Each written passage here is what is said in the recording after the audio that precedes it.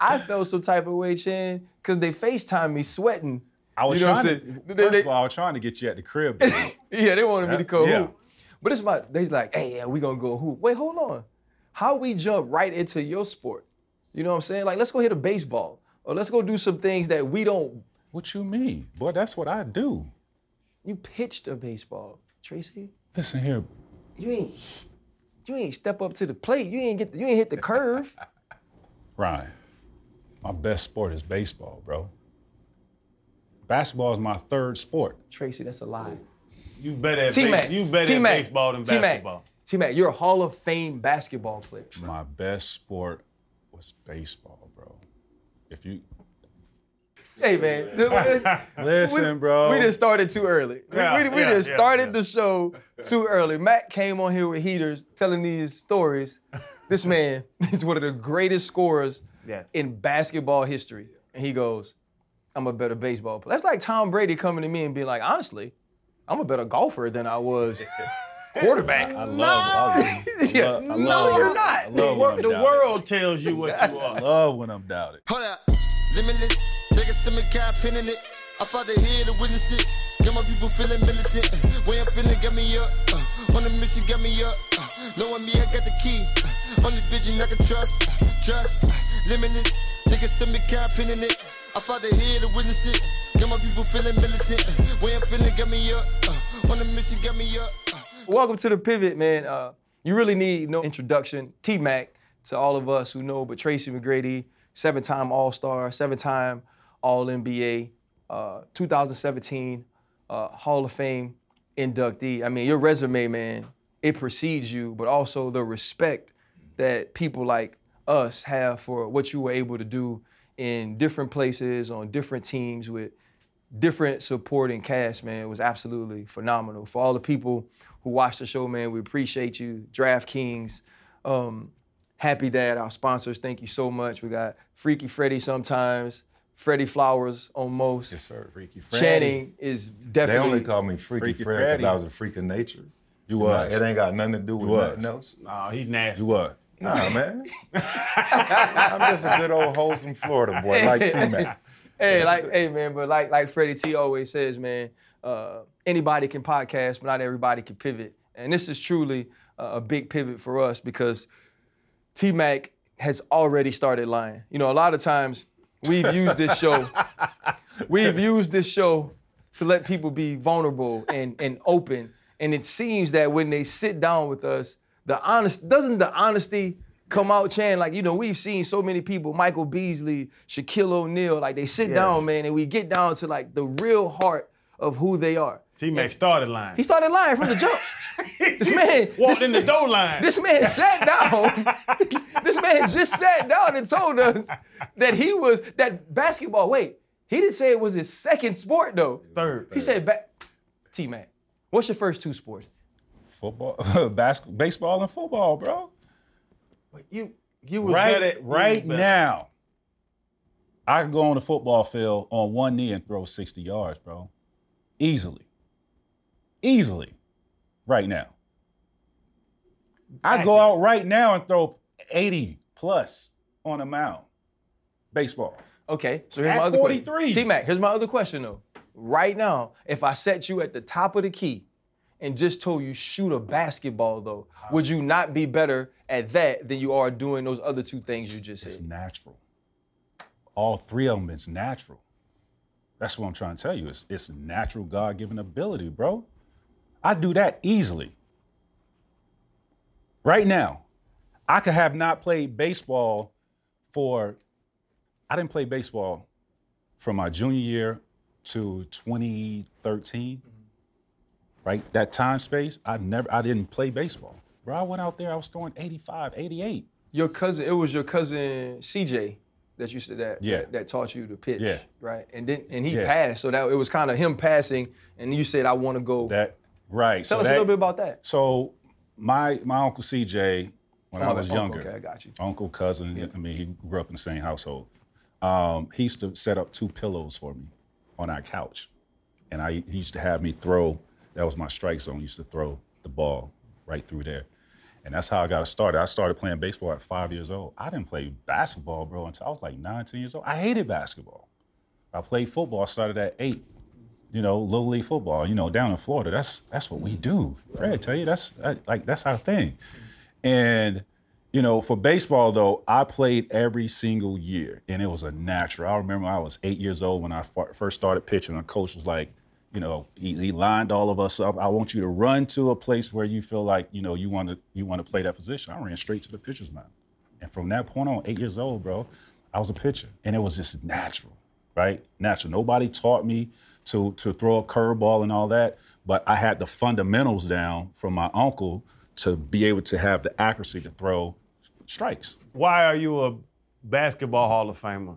When did you have to choose? Because if you real as you saying you real, I was real.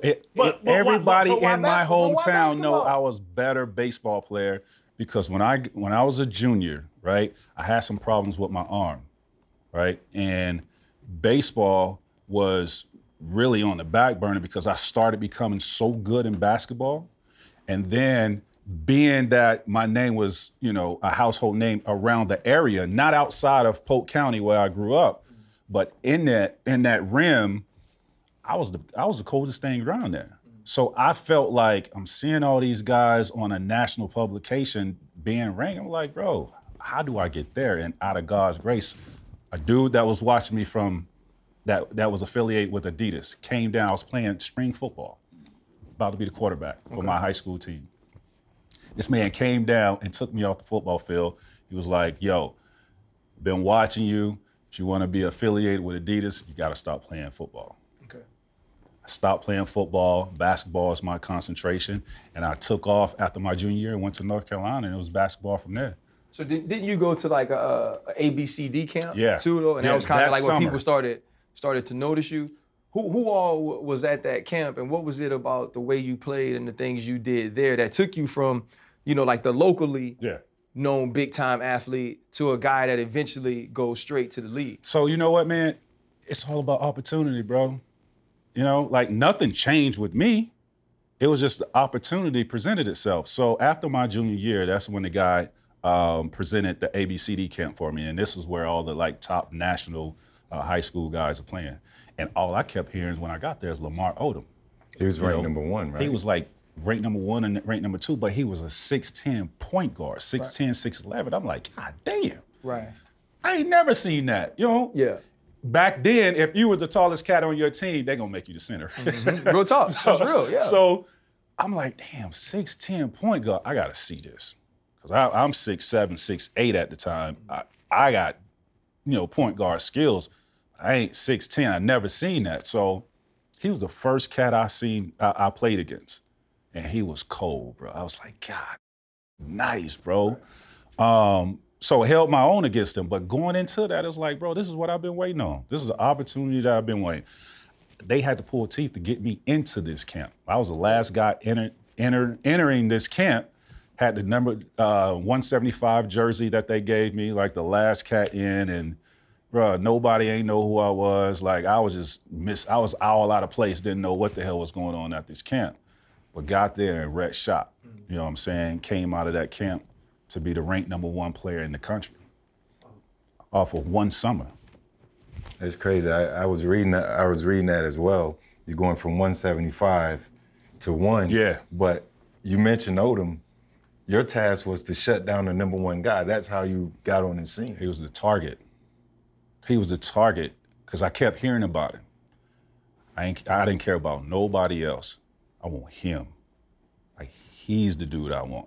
Cause y'all, if he's getting all this write up and all the publications, and I'm seeing him, everywhere, and all this, ESPN and all these writers, ranking these players, and he's at the top of the list. I want him. That's crazy. Chan, especially when we have football players, his question is always about a dog, right? Like that certain mentality that make you go get somebody. And T-Mac, you've played other sports, but dudes that play football and do other things, they like, we watch basketball and like, oh man, basketball players soft. Like so-and-so hurt his shoulder and he got carted off in a dang wheelchair. Like, what's wrong with your legs? You know what I'm saying? Like, I see dudes rolling on the ground And I'm like, oh man, what happened to him? And he get up and they pop his finger back in place. I'm like, what they got to do with your feet? Right. You know, but I think when you think of superstar players, especially superstar scorers, right? You don't think defense. You don't think I want to go out here and show these people that I'm gonna check Lamar Odom, the #1 player in the country. What was it in you that said, this is how I'm gonna get on the scene? Upbringing, bro. You know what I'm saying? Like, I grew up in Central Florida, where I grew up. It was the probably worst drug-infested neighborhood, you know, in that area. So, grandmother was a janitor, right, at my elementary school. Mom was a housekeeper at Disney, right? That was my motivation. My grandmother waking up every morning, 5 o'clock in the morning, going to be a janitor. And my mom doing the same, driving to Orlando. My motivation, you know what I mean? So being that I grew up in that type of environment, the shit that I seen every day and was around every day, right? And the livings of my condition and seeing my grandmother and how she was grinding and my mom, those conditions, it programmed me to want better. Right. And that's when the grind, it was a nonstop grind, bro. Like, that was my focus, you know what I'm saying? And I knew how to compartmentalize, hanging out with my friends, but also going to get this work. Bro, you was an ISO guy. One-on-one. Am I wrong? Like, I had a little bit of that. now, a little bit. Shit, especially when we got to Orlando now. Them Toronto years, yeah, you was a system player. You a Hall of Famer off ISO. Like, what is that like when you know, in a game, you know, when they pass this ball in, they about to give it to me. And, bro, I done seen you before. I watched you play all when I was a kid. You get them up that. Get out the way. What's that like, knowing that if you don't score, this team can't run? Man, you know what? That's years and countless days of playing in the park. I grew up playing in the park. I was always the youngest, playing against, you know, guys in my neighborhood or around the area that was always older. So the toughness came from that. The skill development came from that. The competitive nature came from that, because they ain't take no pity. You know what I'm saying? When you play on the blacktop against, you know, guys that are older and that, you know, and some of these guys out there got game. Yeah. Like, these dudes are nice, and they'll knock you on your ass, and they ain't trying to help you, you know, get off the asphalt. Yeah. So learning and going through that shit was easy, because the work was put in. You know what I'm saying? So when you get to the NBA, it's open, right? I mean, it's endless opportunities for one-on-one situations. Court's big, you know. I know who's gonna help, who's not gonna help when I'm driving. When I got somebody ISO, I study these guys so I know what moves to make, what to do on certain guys, how to attack certain dudes. It's just being a student in the game, but that shit was easy because the work was already put in. What about that pressure of being the #1 scorer, knowing that you have the ball, true, or your team's gonna lose? Yeah, flat out. It's my job, bro. You know what I'm saying? It's my job. I can't complain about that. And at some point, shit, that's what I wanted. Mm-hmm. So I got what I wanted. You know what I mean? And you just got to do what you could do. I was prepared for it. It's hard as shit. I ain't gonna lie about that. You know, to do that year in and year out. You know, in the playoffs, averaging 43 minutes out of 48 minutes, and you got to score, you got to facilitate, you got to defend, like all of that. And that's why I think my body broke down, because, you know, for many years, I had to do that for my team. Some nights I had to score 40 for us to win. Mm-hmm. There was a lot of nights I had to do that for us to win. You know, it was my job. Hiring is challenging, especially right now when you have so much on your plate. Luckily, there's one place you can go where hiring is simple, fast, and smart. A place where growing businesses connect with qualified candidates. That place is ZipRecruiter.com/DraftKings. That's ZipRecruiter.com/DraftKings. ZipRecruiter does the work for you. ZipRecruiter is so effective that 4 out of 5 employers who post on ZipRecruiter get a qualified candidate within the first day. No wonder ZipRecruiter is the #1 rated hire site based on G2 satisfaction ratings as of January 1st, 2022. And right now, to try ZipRecruiter for free, my listeners can go to ZipRecruiter.com/DraftKings. That's ZipRecruiter.com/DRAFTKINGS. ZipRecruiter.com/DraftKings. ZipRecruiter, the smartest way to hire. T-Mac, let's pivot back to go from 175 to 1. The number one player in the country, going into your senior year. The mindset, the confidence that, you developed then, right? And then to go from there to numerous college offers.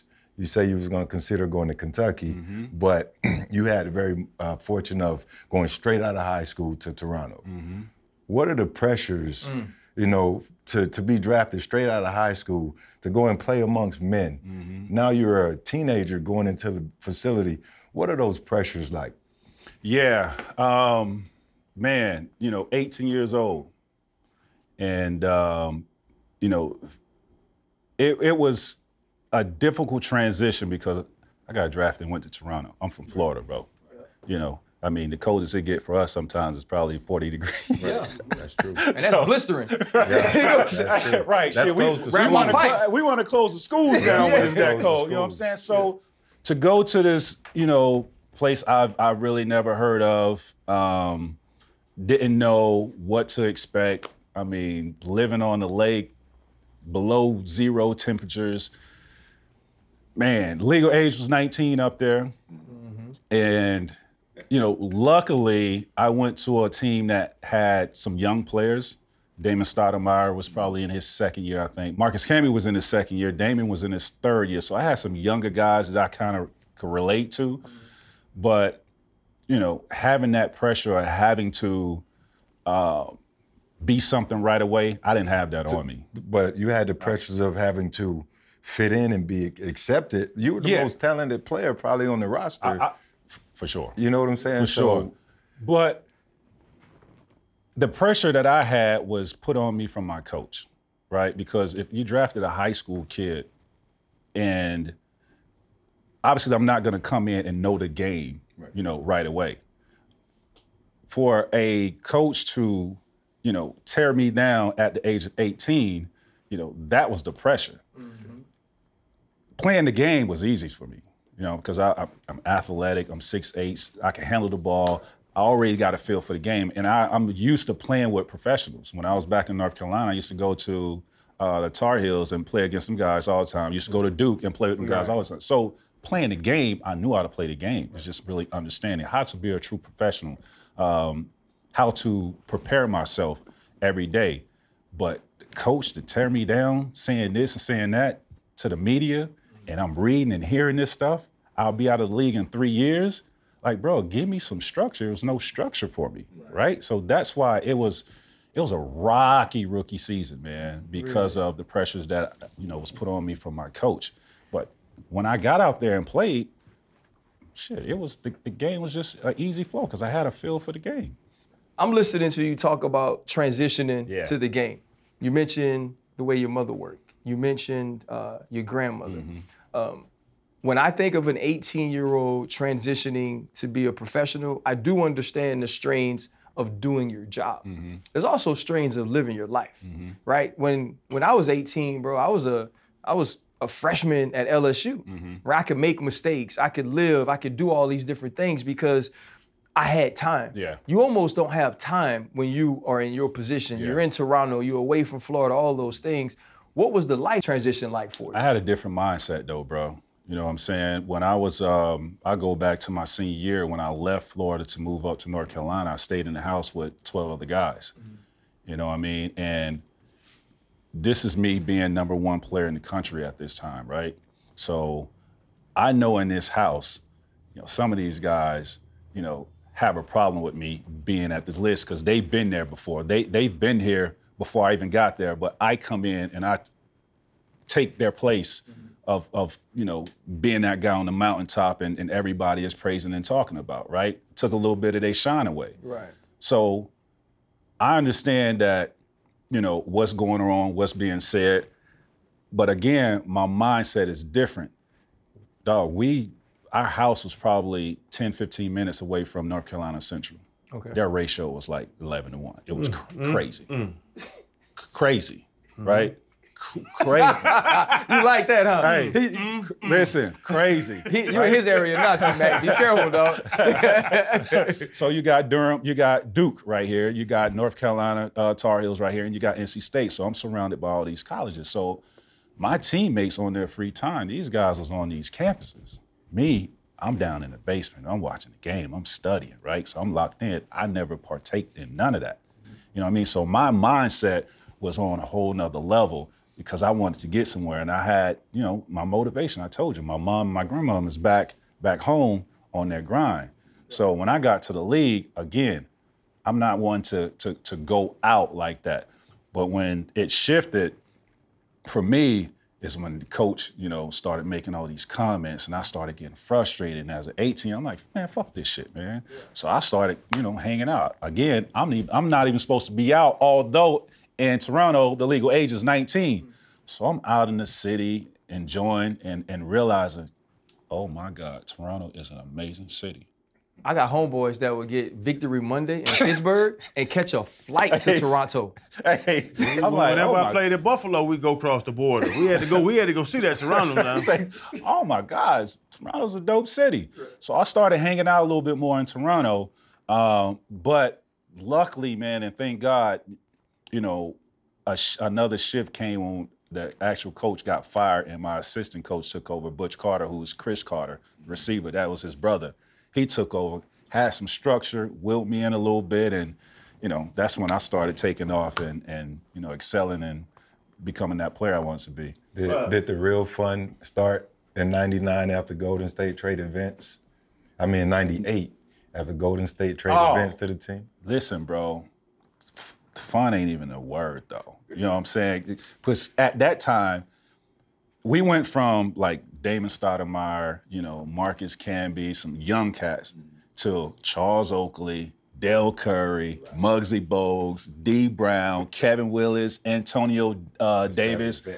Oh, and me and Vince, bro, we was the little brother. We was the little brother. So, yeah, talking about fun, yeah, we had a great time. we had a great time. But what is that like, bro, being 18 years old? And get, what was it, 12 million Adidas gave you? Yeah, it's 12.6.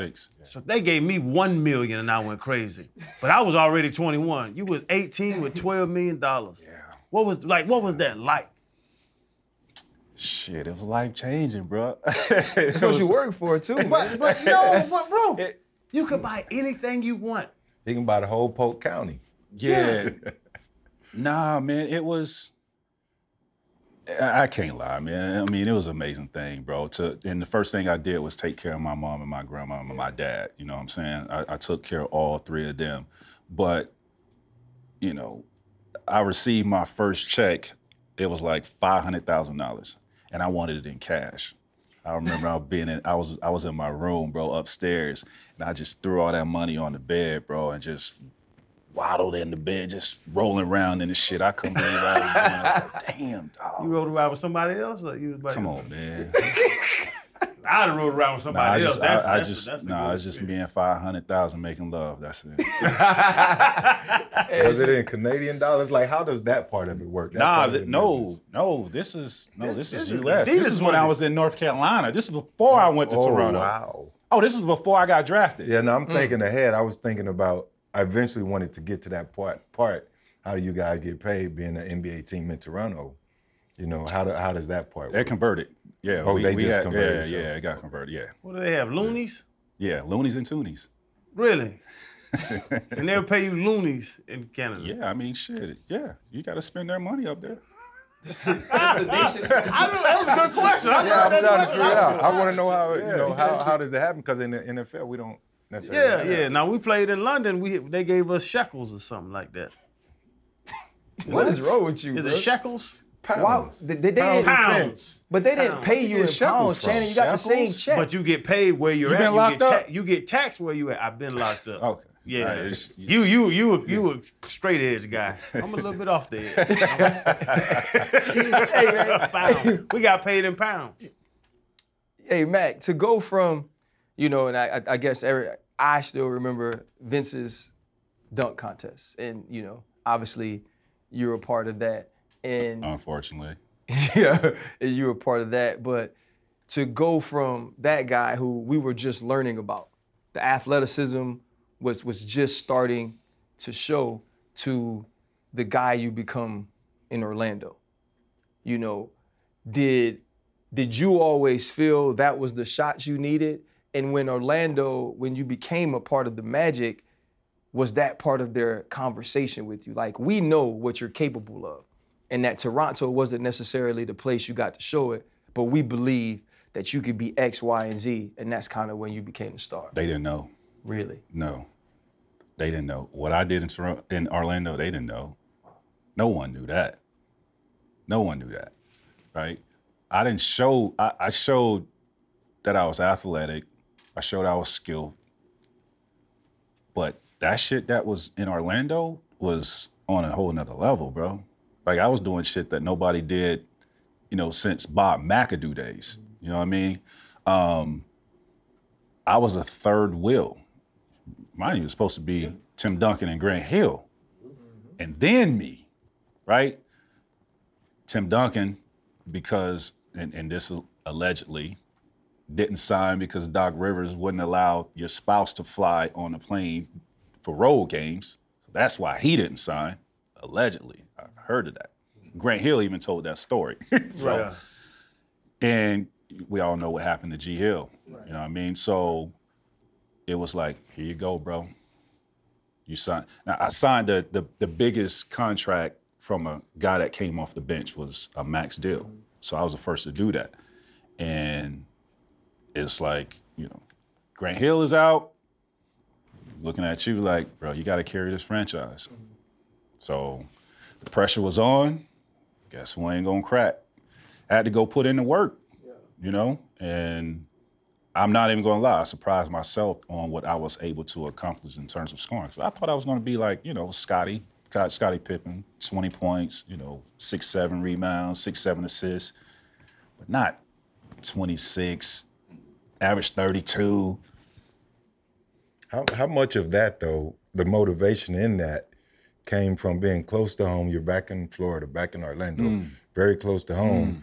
The guy who wore number 1 before you in Orlando, we all know what he stood for. Mm-hmm. You know what I'm saying? Penny Hardaway. Mm-hmm. How much of having Penny, not replacing Penny, but wanting to be the best number 1 or Magic player ever, how much of that was motivation and influence? So, growing up in Central Florida and, when Penny came to town, because I watched Penny at Memphis State.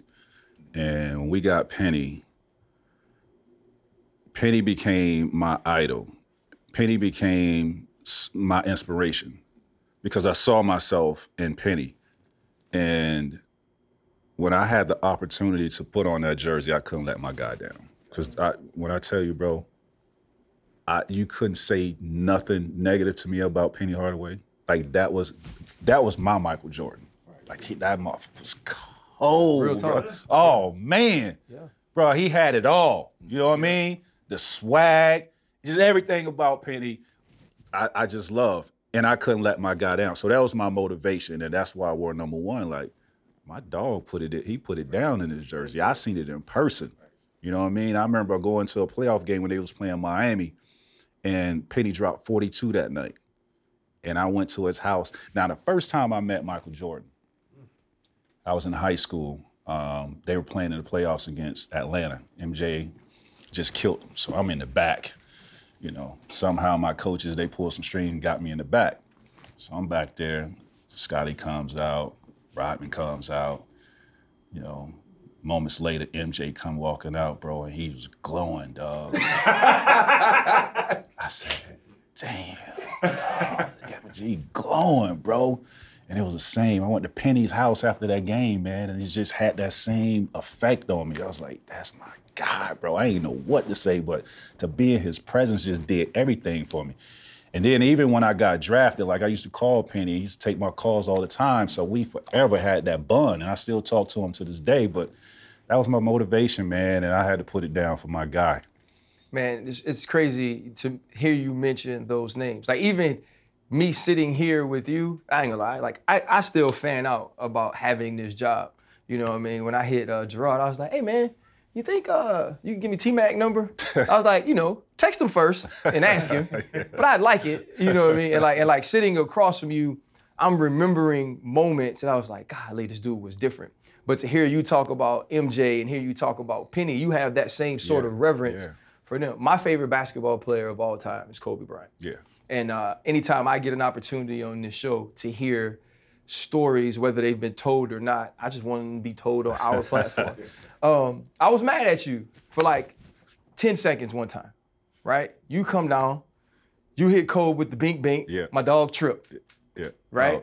Kobe tripped a little bit, you hit the jumper. I was like, all right, now I gotta hate T-Mac forever. Oh, he came back. Take us through, man, what it's like after you hit him with it, then Kobe comes down, that's the dunk, slap the backboard, get the tee. So, me and Kobe used to go at it, right? I mean, to take you even back, like, that was my brother. You know what I mean? I think I was 19, Kobe was 20. When he was still living with his parents, I used to go out there, I used to stay with him.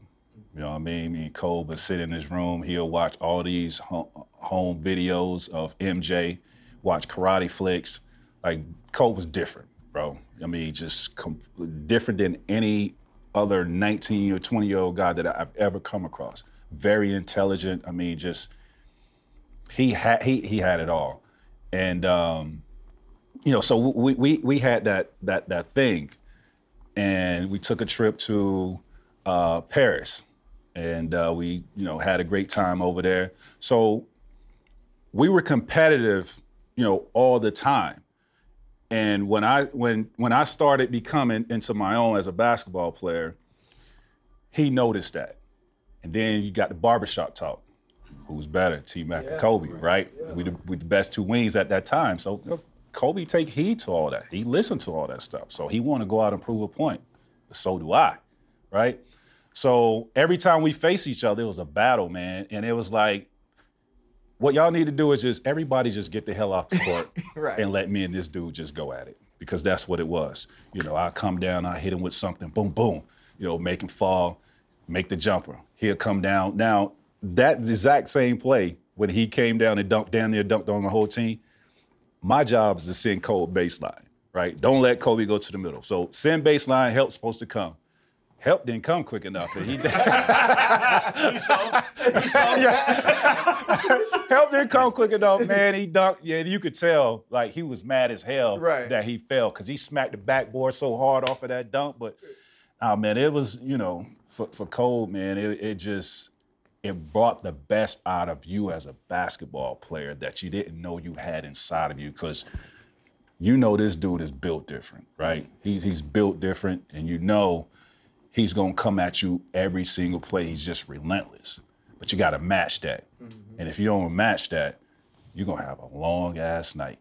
And I loved it. I relished those opportunities. Kobe had a 20-plus year career. And in an interview, he was quoted as saying, "You are the toughest opponent he had ever faced." He's played the numerous players over that time.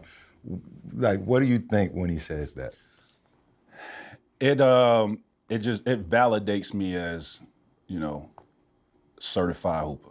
You know what I mean? Regardless of what anybody says in terms of what I didn't accomplish. For him to state that just lets me know I was that dude. Yeah. Right? And no, I didn't win no championships, but it takes a team to do that shit. But when it comes to an individual player and who I was and the work that I put in, that's all I need to hear. What to that same point, like, because it's funny, because you didn't win the championship. Charles Barkley gets killed for it. Like, he's on TV every day. Yeah. And he gets killed for it. What's your proudest accomplishment? Because you have so much, bro. All-stars, all this, all that, scoring champion and all. What, like, is Kobe's, not even a stat, but like, is Kobe, talking about you something? Or like, what is the thing in your mind that one of the best basketball players of all time, this is what I pride myself on? The respect for my peers means more to me than anything else. So what, them talking about it, or you? Them letting the world know. Mm-hmm. Man, that dude right there he was cold-blooded. Like, he was nice. He was that dude. You know what I'm saying? Like, to me, Because when you talk about all these accomplishments in terms of championship and, Western Conference and going deep in, it takes a team, it takes an organization to do all that. When people talk, I ain't making it out of first round. Well, goddamn, I averaged 30 in the playoff series. What else you want me to do? You know what I'm saying? Like, they don't talk about that. So when I get the respect from the guys that competed against me every single night, nothing else really matters. I follow you with that. Nothing else matters. For me, because everything else is media driven. Yeah. The accolades, those votes. Like, that's all media driven. For sure. Right? And you can look at a guy and say, statistically, yeah, you belong here. But a lot of times the stats don't show everything. Right. It's the respect from your peers. And that's the same thing that, I battle when they talk about the Hall of Fame. But this isn't about me. I just understand that mindset. But I did want to ask you, though, you say you didn't win the championship. We understand it's a team sport. Would you trade the Hall of Fame for a ring? Depends on who I am as the player. That means a lot to me. I respect that. Right? And if you know what I mean. Right. Like, You're gonna be rank chasing at the end of your career when you dang near assistant coaching.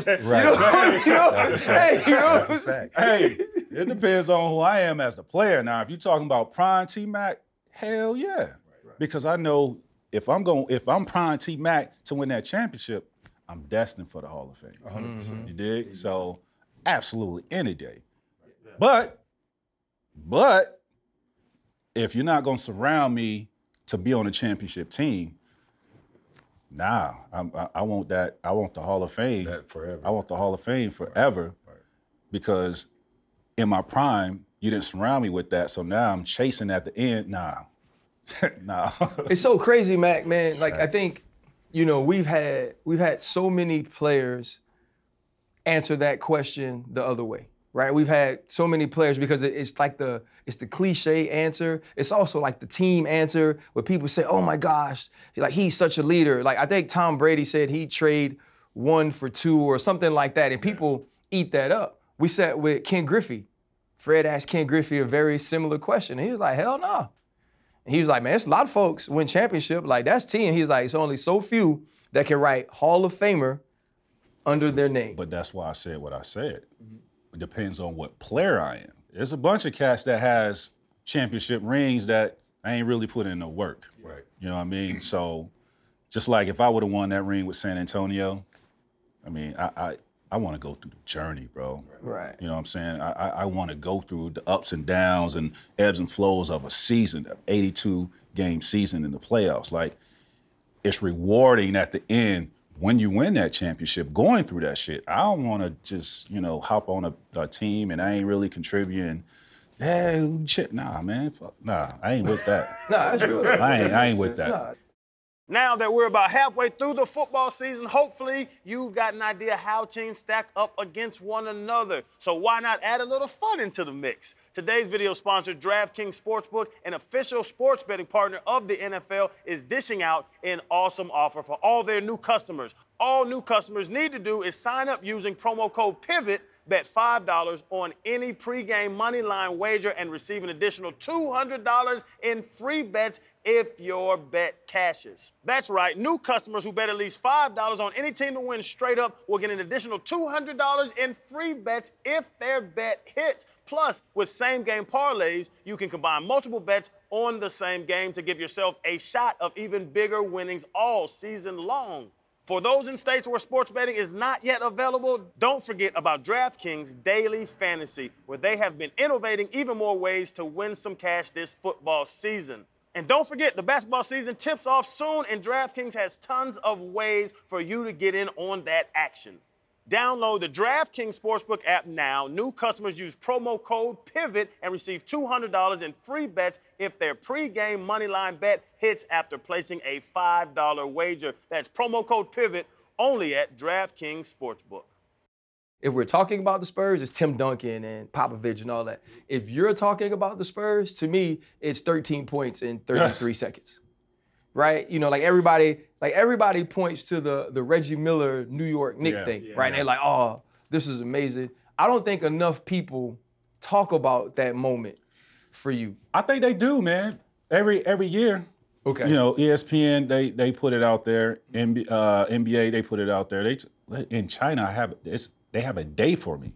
Shut in up. China, yeah. They have a day for me in China for that.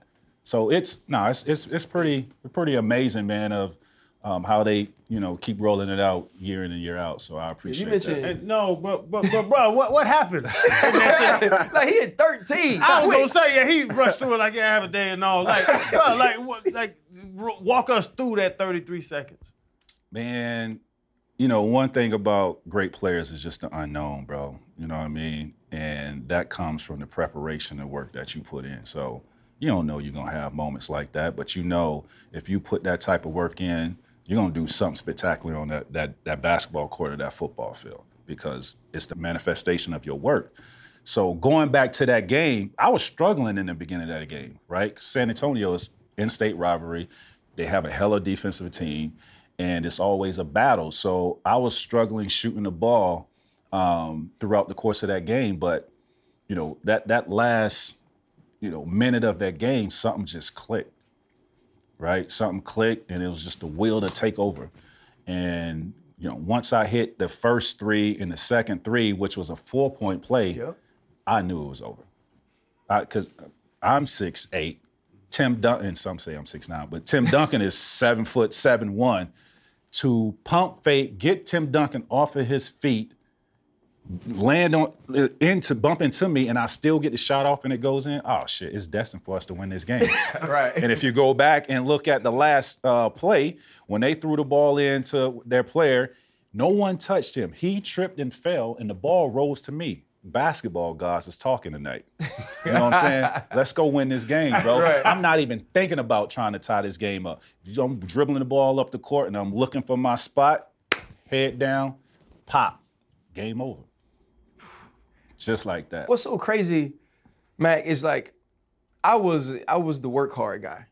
You know what I'm saying? I had to be in the building before everybody else. I had to leave later than everybody else. I had to get more treatment. I'm old, so I had the DVD that I popped into my little first iMac, and it said, and my kids be walking by, Daddy, you gonna talk? Yeah, 1 second. You know what I mean? Like I had to be that. It's so different when you do talk to greats, and it's not just people saying that you are great. Like you got the accolades, you can look at the statistics, you could see the film and all of those things. But you speak of these things so casually. Mm-hmm.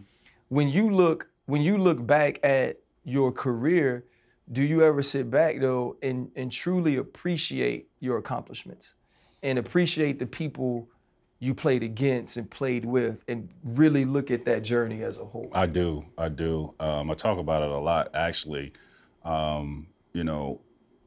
Just how I even got started. I mean, just the guy coming and taking me off of the football field and giving me the opportunity to go to ABCD to really, give me that exposure that I was looking for. A lot of people helped me along the way, but the number one guy, man, I got to go back to Kobe. You know what I'm saying? Taking that trip over to Paris with him and being around him, in a different environment and seeing him work. Like we'll go to the gym and I go to the store. I tell the story all the time. So we get there, we stayed at Disney, and I hate roller coasters. I don't do roller coasters, bro. But this guy is so competitive, and he tests you and see what you're about. We just finished eating, and he's like, "Yo, let's go get on this roller coaster." And I'm looking at this roller coaster, man. Hell no, no way. I don't do roller coasters. It's like, man, come on. So Cole, start calling you all these type of names. Dog, I ain't built like that, Cole. You ain't come from where I came from. I can't allow you to talk to me like this. All right, let's go. Get on this roller coaster. Oh, man, we get off. I'm sick as a dog, bro. Hey, man, I'll see you later. I got to go upstairs, bro. So anyways, throughout that day, I told Cole, I say, bro, I'm about to go to the gym, about to go work out. And he hit me with, man, what you working out for, bro? It's the off season, man. He just work out during training camp. Fuck you working out for now? Let's have some fun. I'm like, what? No way this guy saying this shit to me. So I go upstairs to chill for a bit, right? I come down, go to the gym. This motherfucker in there sweating like a motherfucker. Bro, he in there again sweating profusely. I just started laughing. I was like, okay, I got it. So from that point on, I knew who I was dealing with, right? I knew my guy. He trying to always get the edge on you. And, I just knew, what type of person he was. But I love that. To be around him and see how he worked and knew his mentality, his preparation, everything, that shit rubbed off on me. Because when I got to Orlando, I was grinding. I grinded like I'd never grinded before, bro. I was waking up 5 o'clock in the morning going to the track. I was working out 3 times a day. 3 times a day, right? So when people talk, he wasn't a leader, he had poorly. I always came into training camp in tip-top shape. You can't do that, what I did on that basketball court, without being in shape, bro. Right. You know what I'm saying? You can't physically do that shit. To do that every single night, no, you can't do it. So that grind every single day in the off season, that shit came from Cole, man, and how he grinded. You think, when you think of, and this kind of goes into the accomplishments, but also the human side of it. Freddie speaks about injuries a ton. I've gone through my thing. I think Channing's had, 18 knee surgeries. What? Yeah. ACLs, microfractures. That bit wild like Kenny Smith. My Kenny knees Smith hit. knees. My knees Boy, hit. My knees hit. Yeah, and so when you are at the height of your profession, the way that you are, and you start to get these debilitating injuries, and you feel yourself no longer being what you were, right? How difficult is that for you living it every day and knowing you were here? That's like, I was like here, so that fall wasn't that bad. It was like, oh, I'm good. You know what I mean? But for you, man, to feel your body basically betraying you, how did you deal with that? No matter how humble you are as an individual, we're all competitors in our own, sport, in our own way. And we all have an ego, right? You can't be out there if you don't have no ego. It's just what it is. That's a devastating blow to your ego, right? Because now it's like, you're in a certain percentile of talent and of greatness, of less than work. 1% for you. Right, you're in a certain percentile. But now, when those injuries start happening, that shit drops you all the way down, and it's like, I wouldn't even say you're normal, bro. It's like some cats that you feel that there's no way you should be guarding me right now. No way you should be in front of me right now. I'll fucking rip your heart out if I was, healthy and on top of my game. It's like coach would have you sitting on the bench right now, but damn, I can't even get by this cat, right? So that was devastating in a sense that I love being celebrated. I love hearing MVP chants. I love to have 20,000 rocking, bro, in the arena. That shit is quiet. Wow. It's quiet. And when I had microfracture surgery, it was probably the most depressing time of my life because I'm fighting every year to try to win a championship. And I'm with Houston. And finally, I'm like, damn, we got the team that I've finally been waiting for my whole career. Shane Battier, Ray Frost, and got my guys, and we got Ron Artest. Oh, I'm about to compete for a championship. Hell yeah. Knee blew out on me. Done. Go around, second, third, fourth opinions. You gotta have microfracture surgery. Now, I know the history of microfracture surgery. It's not good. It's never good. I know I'm done. And I'm not gonna get that chance of competing for a championship. So I had to move to Chicago, man. I had microfracture surgery. And I'm laying in my room in my bed, bro, and this CPA machine just moving my leg, to help the blood circulate for 8 hours out the day. My team is still playing. They played Portland Trail Blazers the first round. Brandon Roy's kind of banged up. They beat Portland Trail Blazers first round. We play the Lakers and Kobe. Take them to 7 games, bro. Yao got hurt, like, beginning of that series. I'm not even there. And we take the fucking Lakers to 7 games without me and Yao. You know how devastating that was, bro? To me, I hid for almost a year, bro. Just not wanting to talk about basketball, see basketball. Like, I was depressed, man. And I'm asking, like, damn, why is this happening to me at this time? All the work that I put in, you know what I'm saying? I've been true to this game, right? This is stripped from me. I'll never have that opportunity again to win this championship that I dearly want. And when I got the nomination for the Hall of Fame, all that shit wiped away. I'm just telling you. How did you deal with that, though? That's crazy to say. Just injury, you know, your team is right there. Like, how did you deal with it? Because you say depressed, and you know the mental health thing. Like, how did you deal with that? Because you say you hid it for a year. I had to. You weren't supposed to hide for a year, bro. You Tracy McGrady. Nah, man. It was a bad time, bro. Like, why? Why? You saying why was? Why? You gotta understand, man. This is something that I truly wanted, that I worked for. I put my body through a lot of shit to chase this championship. You see what I'm saying? Like, I put my body through a lot just for that. And for that to be stripped from me, I felt like, you know, a part of me was just, it was gone. And it slowly, it was a slow leak of ejection from the game of basketball. Right. Slow leak, because I knew I wasn't gonna be that guy no more. You say the Hall of Fame changed all of those what if questions. What? When I got nominated for that, I was like, oh man, okay, thank you, God. This is rewarding. Thank you for giving me this for, you know, the work that I put in this game. Right. You know, at least I was able to achieve something, you know, that a lot of people can't say they was able to accomplish. Right. I want to ask you, T-Mac, because I see the joy that you have on your face when we talk about Cole. Yeah. Talk about your relationship, the whole entire thing. January 26, 2020. Go through that day. Man, you have no idea, bro. You have no, listen, my wife had an event, and I was about to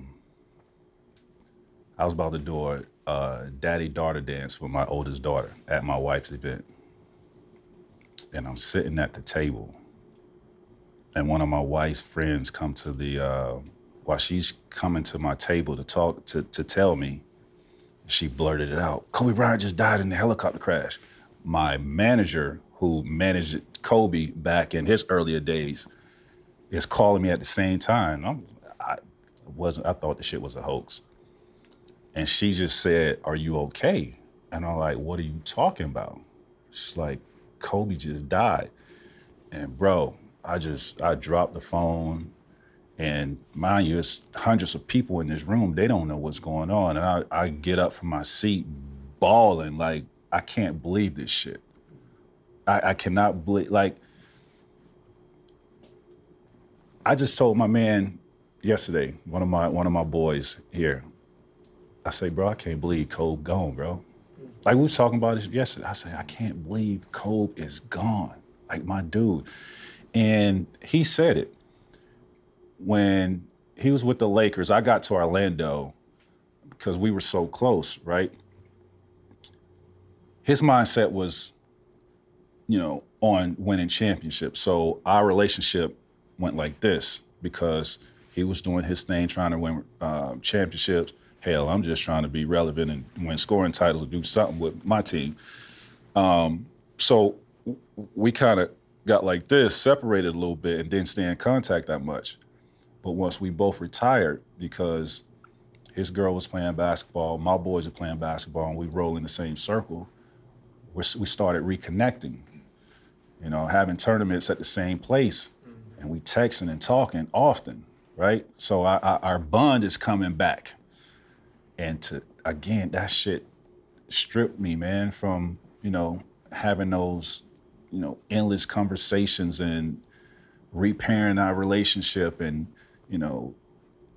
that was that was devastating, and to this day it still is devastating to me. And I can't believe that he and his daughter and those other ones are gone. So it's a tough pill to swallow. Yeah, I think, like I told you, he's my favorite player. I didn't know him, like you did, and I think that affected everybody so gratefully, because when you have someone who was one of the greatest players that ever lived, and you mentioned him in retirement, we started to get to see the human. And it seemed like people were learning that, this dude who was so hyper-focused on championships has a heart for people and is a good dude, and he wants to bring people in. And reading about you in retirement, and you saying, you want to teach young people how to build wealth, and you want to teach them how to invest, and you want to do these different things to give back. You've now started the OBL and having all these things. When you think of yourself either going forward or even right now, who you are, as you say, like the 20,000 don't scream anymore, right? The things you do that affects people's lives, they aren't always posted, or those things aren't always the things that are talked about. When you think about yourself post-career and what you've been able to accomplish, how proud of you of some of those things? You know what? I've always been one to just, put my head down and do my work, regardless of who's seeing it, because the work that I put in is really just where I got in my career is based off of someone helping me, right? Giving me that opportunity. And that's just been instilled in me, right, throughout these years.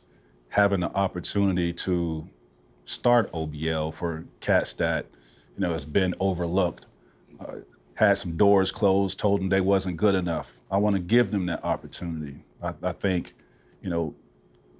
there's only 450 players in the NBA. There's an ocean of talent out there that I think people can respect and appreciate their talent. And that's why I started OBL, and give them that opportunity to do that. And on top of that, to learn and understand these guys' stories and tell their stories. You never know, and this is so crazy and true. I didn't know, going back to my high school days when I was a junior, I didn't know that guy was watching me, that came and took me off the field. I didn't know he was watching. I was just being me, doing my thing every single day. I've been awarded, for the work in the community that I've been doing. Now, I'm not one to call the news cameras or call this player and let them know, hey, I'm doing this, y'all come out and film. That's not me. But people are watching, right? Right. I used to be like, receiving an award, I appreciate it. That's just me. I just do things just to do it because that's the type of person I am. I feel that, someone gave me that opportunity, I want to give it back. And I don't care to be rewarded for it. But I think now, even more so today, I'm appreciative that somebody is paying attention, that's giving me that award and giving me that recognition, because the shit that's going on in our society. Yep. So I'm more, accepted to it and understand that shit needs to be said and needs to be done, what I'm doing in the community, what we all are doing in the community, because it's bad out here, man. These kids, the tools and information that they're receiving is so wrong, right? And social media is killing our kids. You wish you would have done more when you played? Because now, as older guys, done more in all 40, what sense? Just done more with the community. When, you know what I'm saying? Like the old guys, and we do a lot. Yeah. We give back. But when I'll say it, because I left as a sophomore in college, I was 21. I was just trying to make a check. But now looking back, I wish I did more when my face and my voice meant the most for our community. I don't think it's never too late. You know what I'm saying? I don't have regrets. I never have regrets. You have no regrets? I don't have no regrets. You right now, you wouldn't give any advice to 21-year-old Tracy? Yeah, but I don't regret it. I don't have any regrets of the things, the path that I took to where I am today. I don't have no regrets about that, because I think where I am, where I'm sitting today, I was destined to be here. And to go through all that shit that I went through, I learned. It was just a learning process, you know what I'm saying? It's steps, you know, that I had to learn, it's different things I had to learn to get to where I am today. So I don't have any regrets of what I did, of what I've been through. You know, we usually... I don't think my message would have resonated back then to where it is, you know, today. Yeah, we usually talk about the biggest pivot, and I think you've told us so much about those things that we've kind of gotten different pivots in your life and different decisions you've made that have brought you to this point. So I think my last question would be for you as we wrap. What is the one adversity, what is the one trial, the one thing that you feel like you went through that maybe at the time wasn't necessarily what you wanted or what was the best for you that you learned the most from and has helped you be today's Tracy McGrady? Damn, that's a great question. I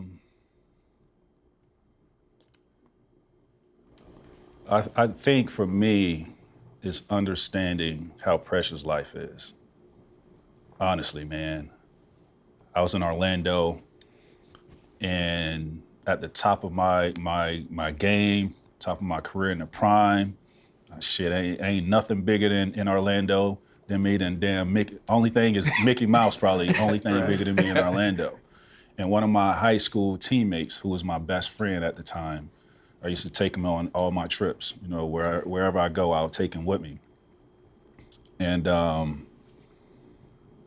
was on the road somewhere, and I got a call from my cousins to come home. I was somewhere around town to come home.